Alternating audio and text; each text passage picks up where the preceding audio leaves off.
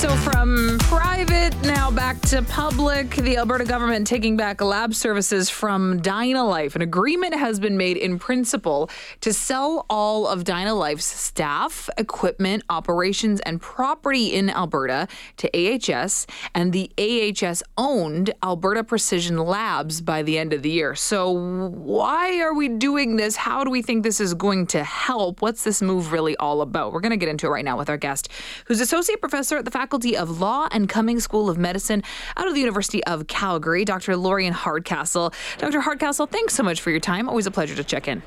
Thanks for having me. Okay, so the big question is why we're hearing about a lot of backlogs when it comes to Dynalife, people waiting weeks for their lab results. This is supposed to somehow address that. Is that essentially the reason why? That's the hope.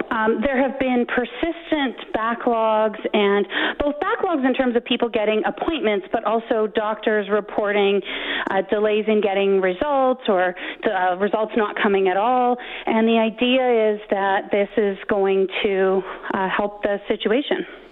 So this is obviously a priority right now because as Dynalife has expanded into the southern parts of the province and was about to then expand further into Alberta, we're dealing with a lot of people just with long wait times, right?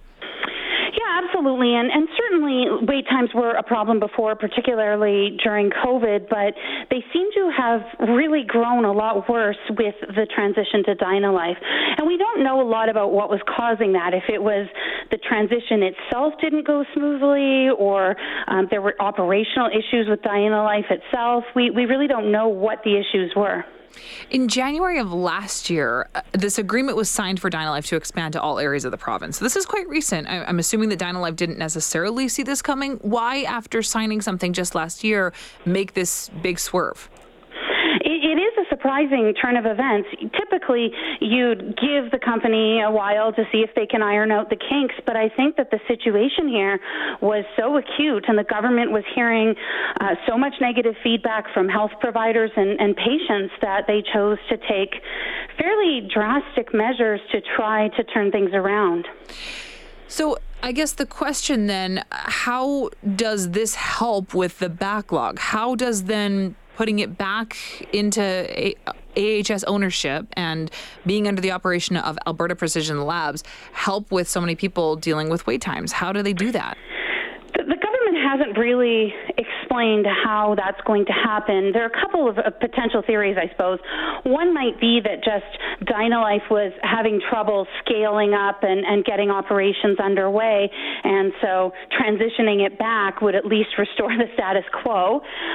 So that's one potential theory. Another might just be greater economies of scale. So Alberta Precision Labs are still doing some of the lab work, so there might be a theory that having the same entity doing more of the lab work in the province, they're able to better manage staff, manage scheduling, manage patient flow, just because it's a larger operation. So with the understanding that Dynalife was, as it was known before, was expected to expand to all areas of the province, will this new ownership now have the means to expand and cover the entire province the way that Dynalife was meant to? That seems to be the intention. There still are a lot of missing details in terms of what this will look like, but I think the idea is that Alberta Precision Labs will take over and will expand. There are certainly lab services already being offered, for example, in AHS facilities, and so perhaps there's an idea that there will be a closer relationship between AHS and Alberta Precision Labs, and that will facilitate the transition. So how will this work then for Albertans that need to access lab services? What do they need to know? We've heard that it's going to be seamless, that existing appointments will be transferred over in the same system, so you won't have to go and make new appointments or check on those appointments. We've heard that the locations are going to remain the same, the staff are going to remain the same, so hopefully it's relatively seamless for Albertans, although we did hear that before when the transition happened to Dynalife and it wasn't smooth. So do we know yet how much this will cost or any idea of that? We We don't, and I would hope that the government is planning on being transparent about that. There were a lot of people who were quite critical of this move in the first place, and so the government really does owe it to us to tell us what happened. And I think this might even be an appropriate issue for the Auditor General to report on at arm's length of the government, what happened, how much it cost. I think it's a pressing enough issue that maybe the Auditor General should consider it. You know, there's so many different conversations now happening in our province in different branches and different aspects of healthcare. Is this the priority right now? Is this the right move? Yeah, lab services is absolutely a priority. That is what enables people to manage their chronic conditions in the community, to keep them out of hospital, to keep them from needing acute care. It really is part of that very foundational primary care. So it is really important that the government get a handle on this. So who benefits then the most from this? I think hopefully everyday Albertans will benefit the most from this. Certainly, I don't think it's of much benefit to the government to have to backpedal, which may be seen as embarrassing.